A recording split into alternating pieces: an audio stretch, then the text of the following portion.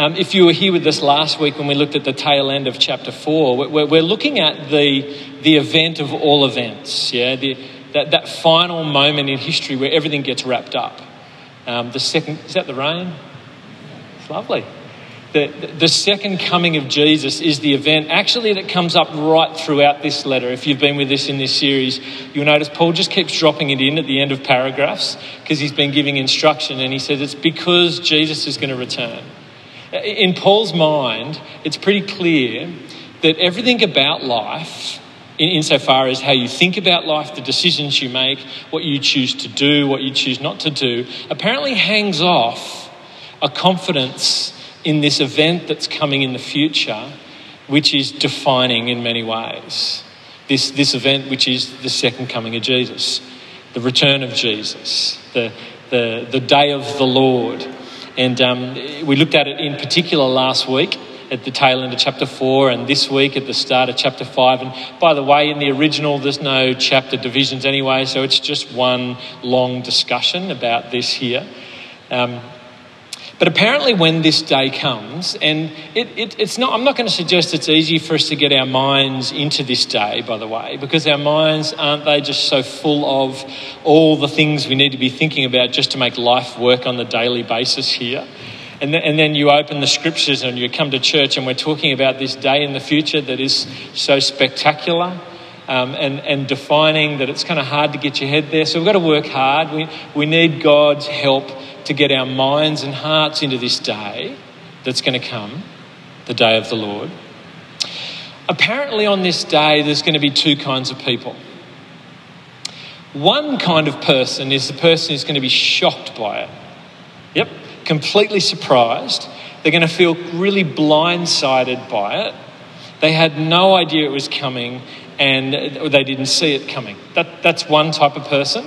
And can I say there will be many, many, many people who feel this way when Jesus returns. I'm just walking past the pub on the way in here tonight.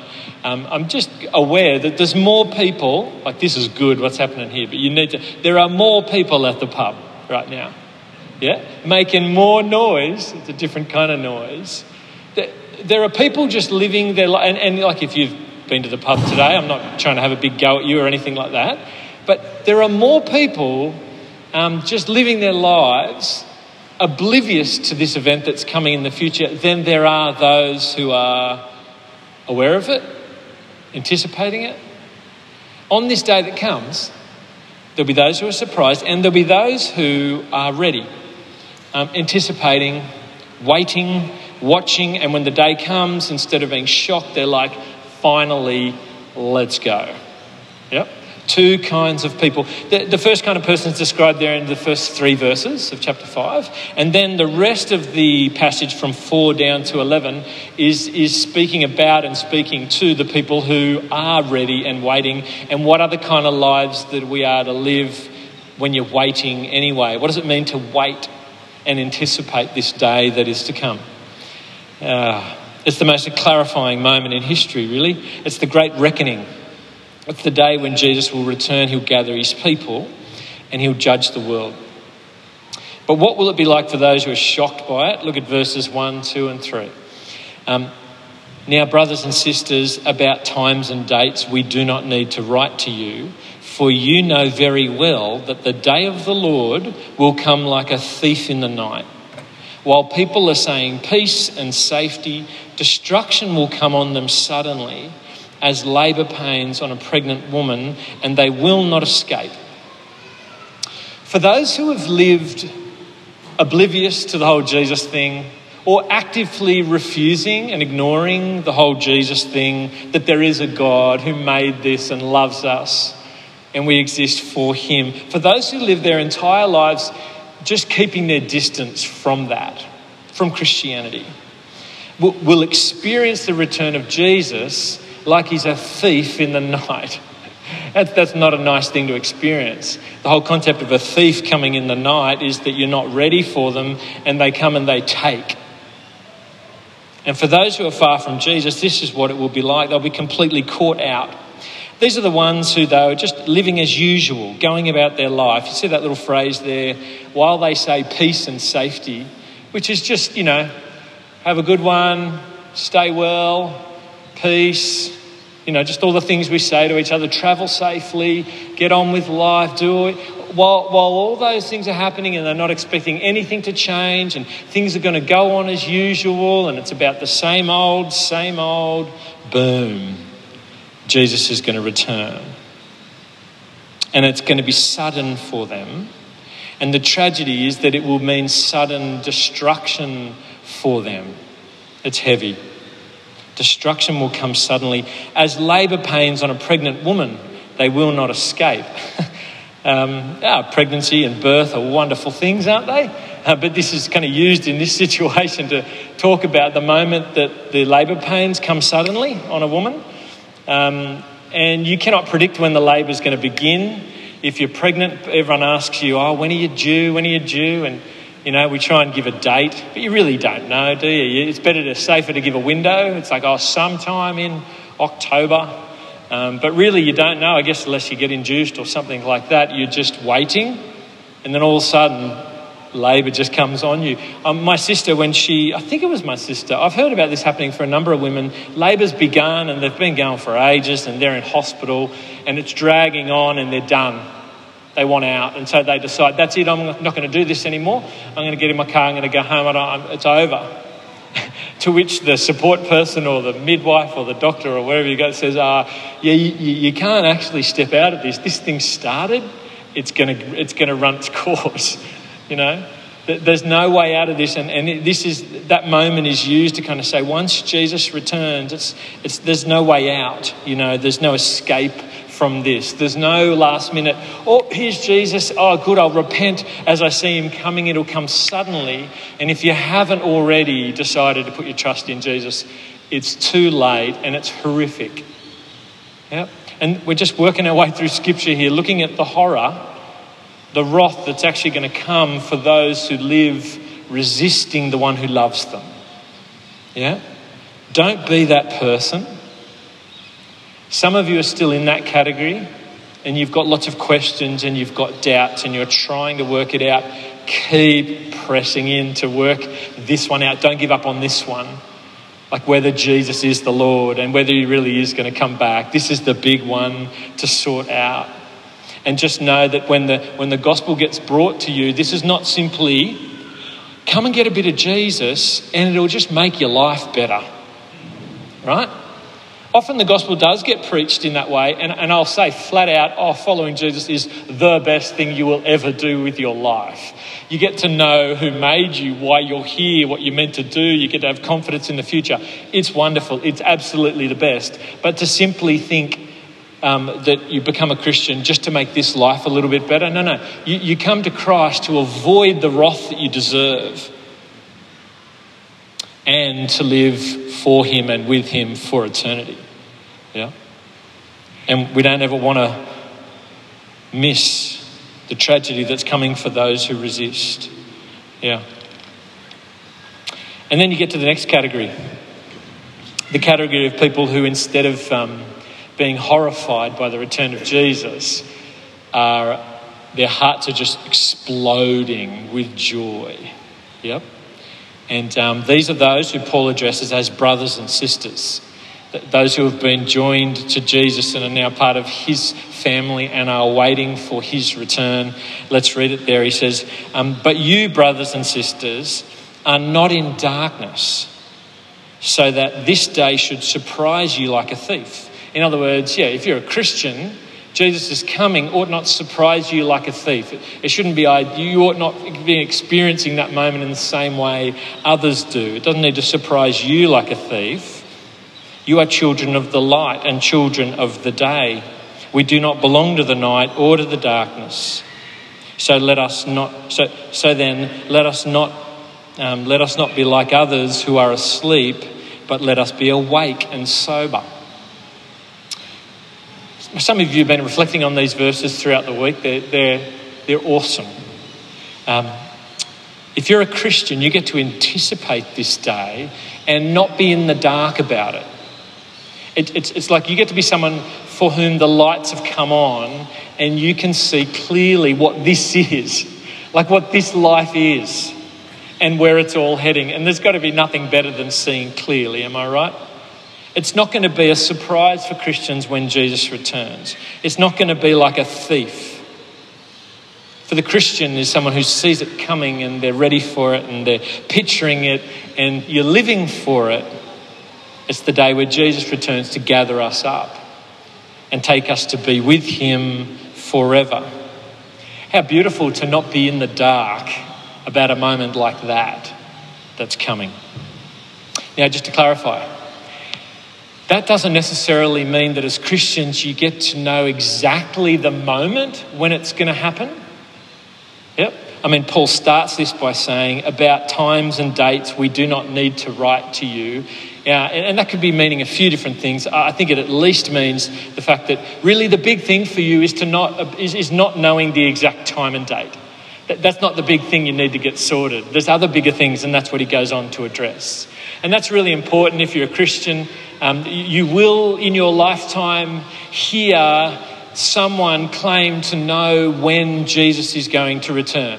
And I say that because it's happened for decades and decades and decades. There'll be some false prophet who claims to have figured it out, usually by some obscure reading of some obscure text in the scripture, and they put out definitively, Jesus is going to return on the 21st of November this year, and so here's what you need to do to prepare. And it's usually got something to do with you need to sell your house and give all your money to me to support what I'm doing, and let's get ready for the second coming. Time and time and time again, it's happened through history.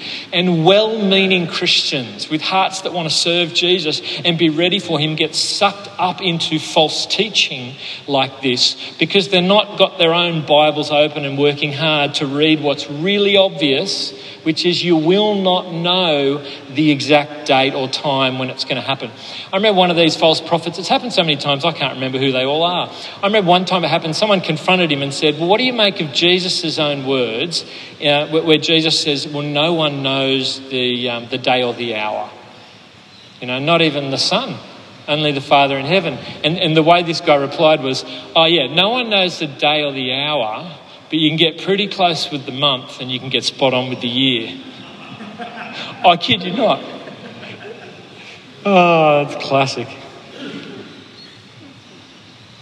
Back in Matthew chapter 24, and if you've been reading the Daily Reading Guide, you'll know some of these passages have coming up. You need to be doing some reading around this kind of topic. Matthew 24, Jesus mentions all the signs that you can be looking for, which will tell you when the coming of Jesus is going to be close.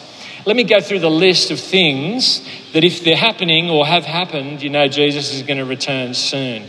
Let me read you the list, and in your mind, you give me a tick if this has happened yet, all right? Wars, tick. Maybe I'll say the ticks for you, all right? Famine, tick. Kind of anywhere in the world. Earthquakes, tick. People ignoring God. Yep, tick. An increase in wickedness and less love. Tick. The gospel being preached in all the countries and all the nations of the world. There might be the odd tribe in a certain place, but pretty much all the nations.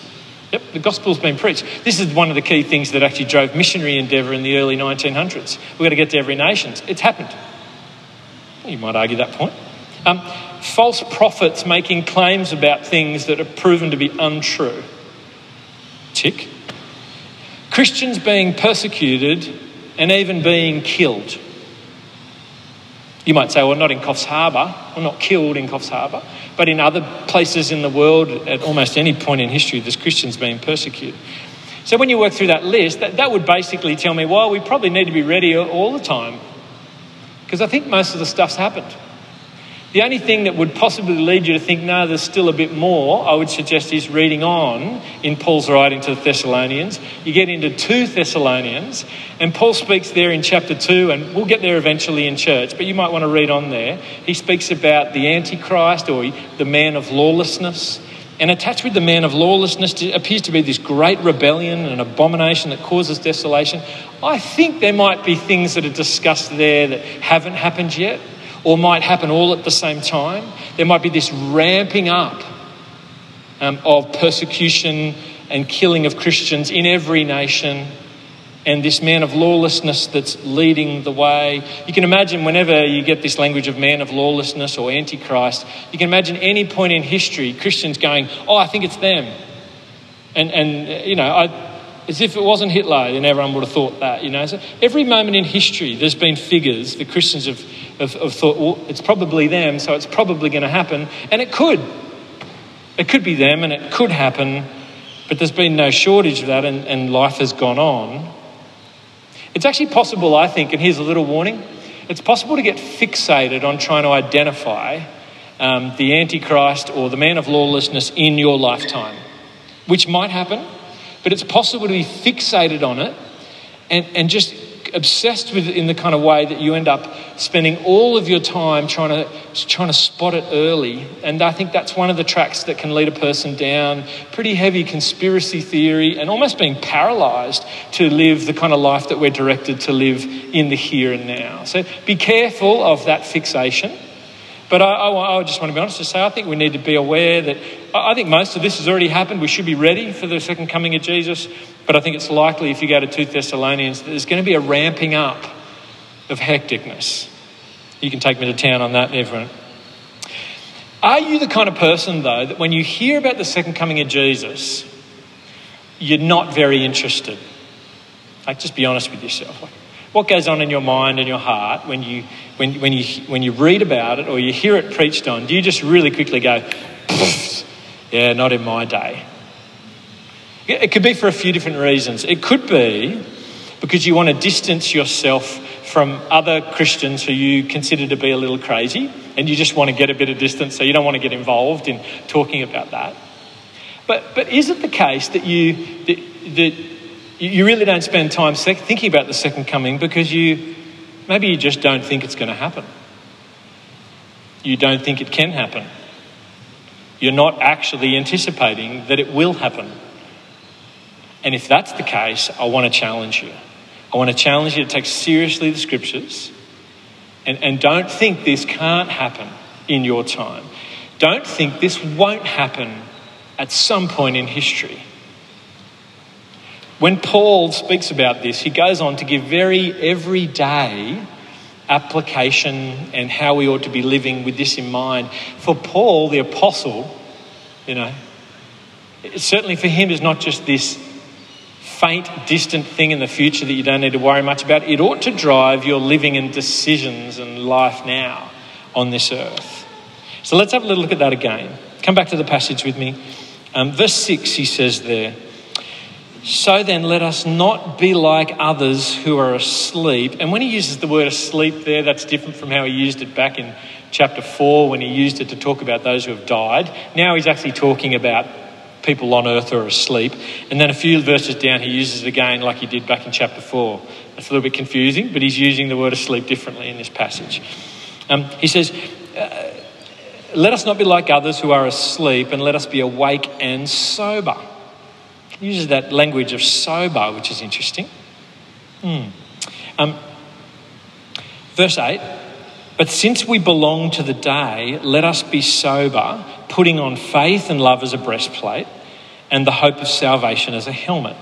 For God did not appoint us to suffer wrath, but to receive salvation through our Lord Jesus Christ. He died for us, so that whether we are awake or asleep, we may live together with him. Now, what's going on here? The Christian who's waiting for the second coming is described as being a child of the day. You know, living in the day. It's really beautiful imagery because the difference between day and night is the difference between knowing what's going on around you and knowing what's coming at you and being oblivious to it and bouncing around the dark. I remember one time going on a camp and getting there and going to sleep and not knowing that in the middle of the night a lot more people had arrived and I was sleeping in the lounge room, and I just got up in the middle of the night to just walk, I was probably bathroom or something like that, and just started trouncing through the lounge room, and of course I just tripped over everyone sleeping in the lounge room. It was a nightmare, everyone's screaming and carrying on, but what was I meant to do? I couldn't see them. You can't see in the dark. You bumble around, you trip over, you don't know what's going on around you. And this imagery here is used to help us understand the difference between a Christian and someone who doesn't know Christ. It's like night and day. you get to see what's going on around you. And that's going to help you walk through it without tripping over and hurting other people as much as you will. And so here's this language of night and day. We don't belong to the darkness, we belong to the day. You know, Paul talks about that in one of his other letters. He says, you've been redeemed from the kingdom of darkness and brought into the kingdom of light. So live as children of the light. It's beautiful to be able to see what's around us. It's awesome to be able to see what's coming ahead. It's wonderful not to have to bumble around in the dark. The language that Paul uses there is it says it's like you get to be awake. And he talks about being awake and being sober in compared to being asleep and being drunk and not knowing what's around you. So, read on with me there. It says, for those who sleep, sleep at night, and those who get drunk at night. But since we belong to the day, let us be sober, putting on faith and love as a breastplate. Now, with...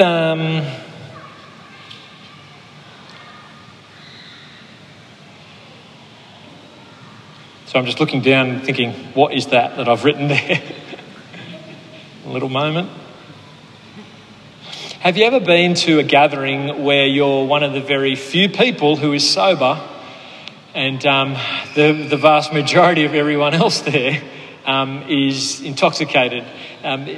What becomes really clear is that it's like you're on a different planet. Yeah, like they're experiencing this moment, the very same moment you're in, at a really different level. They're laughing at everything. Everything's funny, and you're thinking, that's not funny. They're knocking into each other and not seeing what's coming for each other in a way that they can get hurt or damaged when you can actually keep yourself safe. You've got your wits about you. You can see what's going on. You can stay stable. It's a really big difference, yeah? And Paul's like, well, that's the difference between a Christian and a non-Christian in this world. We get to see what's going on and be able to protect ourselves and others and see what's coming, like the difference between someone who's sober and others who are drunk. It's like night and day, isn't it?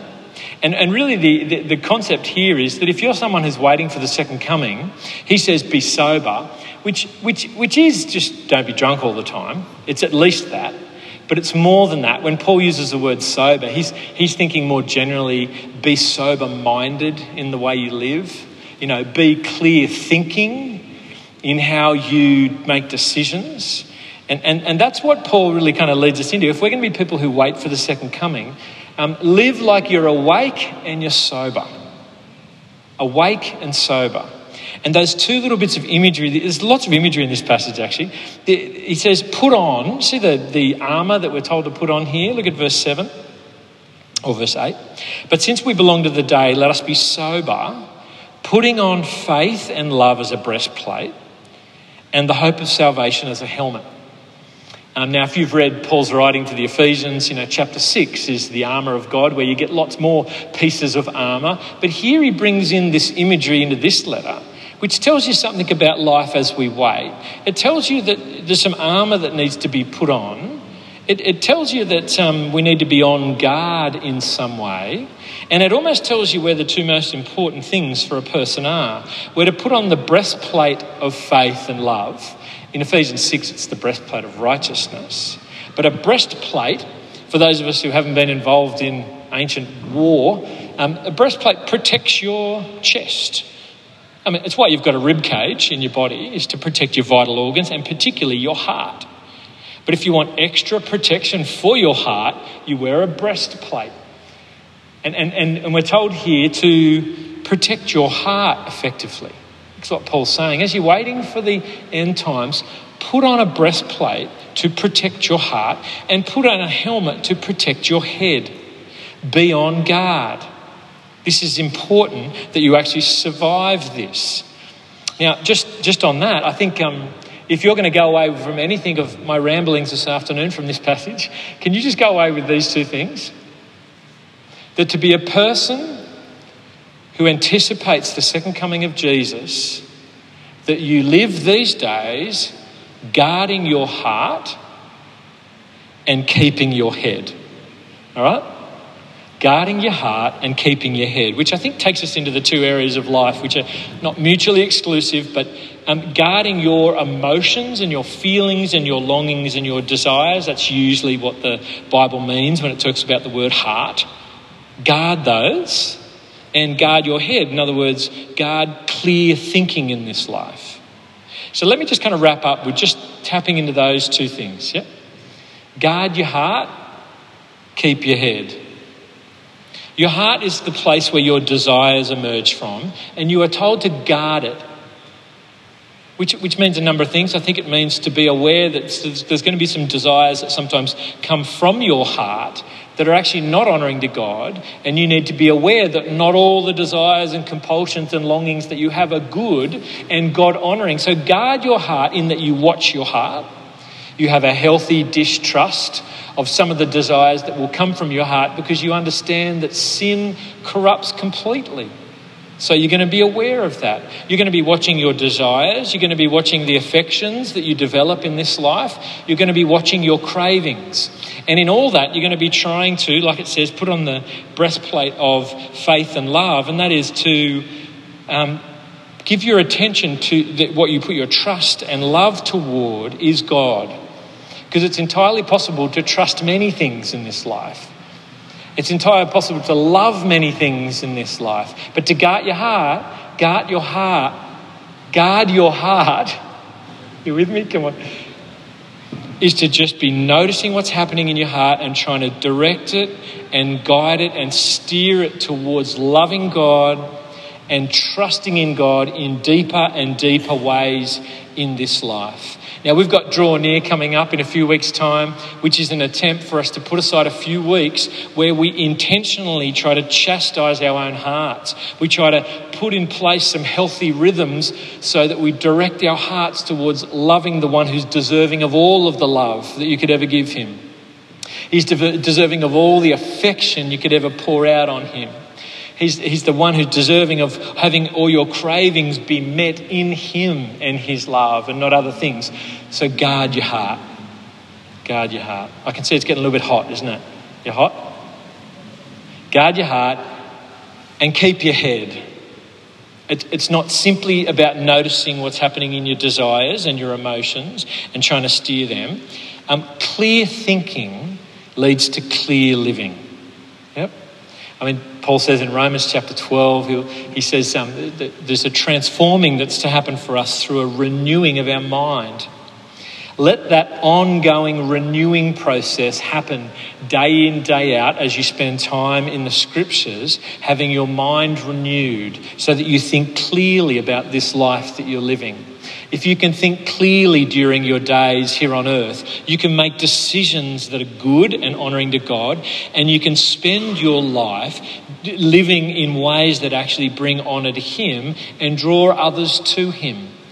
But if you let your mind go and you let it be impacted by everything that's around you all the time, and you're not clear thinking with how you live, you'll miss out on this opportunity to live well for God as you wait. I've got a few illustrations that just kind of came out just on the way here. So let me give you this one finally. And I think I'll finish on this. Yeah, I'll finish on this. And all the hot people said, oh, good. I didn't bring my fans with me today. That's one thing I forgot to. You know those fans that sit out the front? They're not my fans. They're church's fans. They just live in my garage. They would be nice, wouldn't they? Wouldn't that be nice? Just picture a fan on you right now. Okay? We've got a couple of guys in the fire brigade here in church with us. I think it's about 3 of you guys. We used to have 4.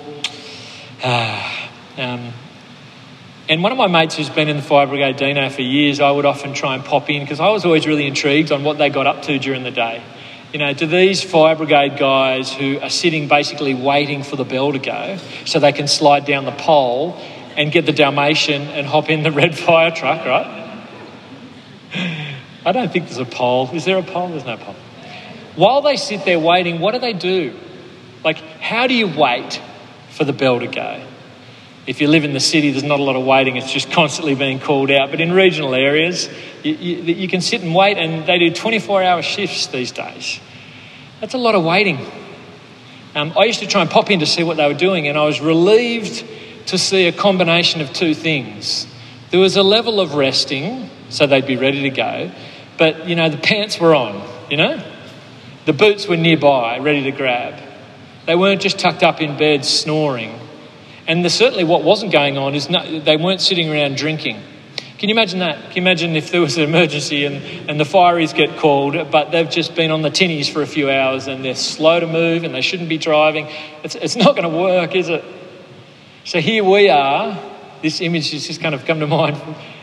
We're to live sober, anticipating, waiting. It doesn't mean we need to live every moment just completely tense. Like we need to rest in Jesus in this life. But our eyes need to be fixed and waiting, watching, hoping, ready for his return, so that you would live diligent for Jesus and you wouldn't get distracted and stray with all the hundreds of lovely things you can get up to in this life. You stay focused, you're prepared, you're waiting for his coming.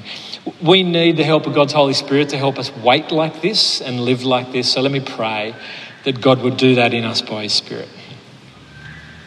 Oh, Father God, we thank you for your word to us about this final moment, the day of the Lord, the day when you will send your Son Jesus in glory to gather your people and to judge the world.